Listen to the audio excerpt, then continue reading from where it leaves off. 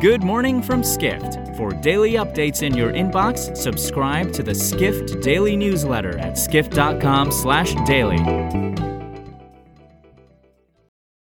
Brought to you by Hot Seat, a new memoir from Jeff Immelt, the former CEO of General Electric. Raw, honest, intimate. Hot Seat is that and more as Immelt recounts what it's like to be a leader in times of crisis. Buy your copy of Hot Seat today wherever books are sold. It's Thursday, April 1st in New York City. And now here's what you need to know about the business of travel today.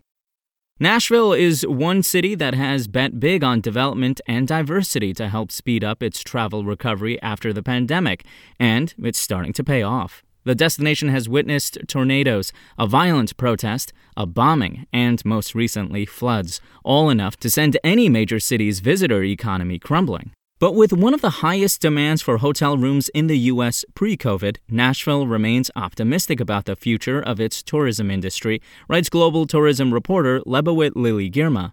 Music City has even started to rebound, which appears linked to a rapidly advancing vaccination rollout, plus COVID fatigue meets spring fever. Butch Spiriton, CEO of the Nashville Convention and Visitors Corporation, said starting in March, we've seen every weekend increased demand week over week, so we're doing pretty well. Spiriton said that Nashville is aiming to bring conventions back in June and that the city's vaccine uptake is cause for optimism. Next up, we have the latest in Skift research. The team has been closely tracking how Americans traveled every month since January 2020. There's no better way to capture top-line travel trends to see just how deep the pandemic has impacted the industry and how quick it will recover. Who traveled during the pandemic a year? How did they book travel? Where did they stay? How did they get to their destinations? Our research team answers these questions about U.S. travelers in the latest Pandemic Travel 2020 U.S. Traveler Deep Dive report. In this report, you can find traveler demographics, personal travel deep dive, including travel companions with highlights of solo travelers and traveling with kids. Vice President of Research Heisha Wang explains. This also includes data on payment responsibilities, accommodation types, booking methods, and loyal memberships and guest satisfactions. Finally, flush with cash and optimistic for the future, U.S. airlines have begun paying back some of the loans they received from the federal government through the CARES Act during the depths of the COVID-19 crisis. American Airlines went first, with a rare debt prepayment press release declaring its $550 million CARES Act loan repaid on March 24th. Sun Country Airlines followed a day later, announcing the prepayment of its own $45 million loan, writes airlines reporter Edward Russell. The U.S. Treasury Department did not just get taxpayers' money back from American and Sun Country.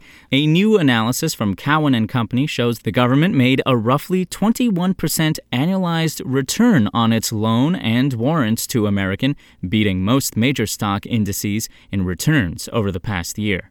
American paid the Treasury Department $10.8 million in interest on the loan, according to Cowen. However, the balance is paper returns that assume the government exercised its warrants in the airline and sold the stock at market prices on March 30th, something it did not do. Selling the equity stake then would have netted the Treasury another $106 million in proceeds. For more travel stories and deep dives into the latest trends, head to skift.com. For more insight into the business of travel, subscribe to the Skift Daily newsletter at skift.com/daily.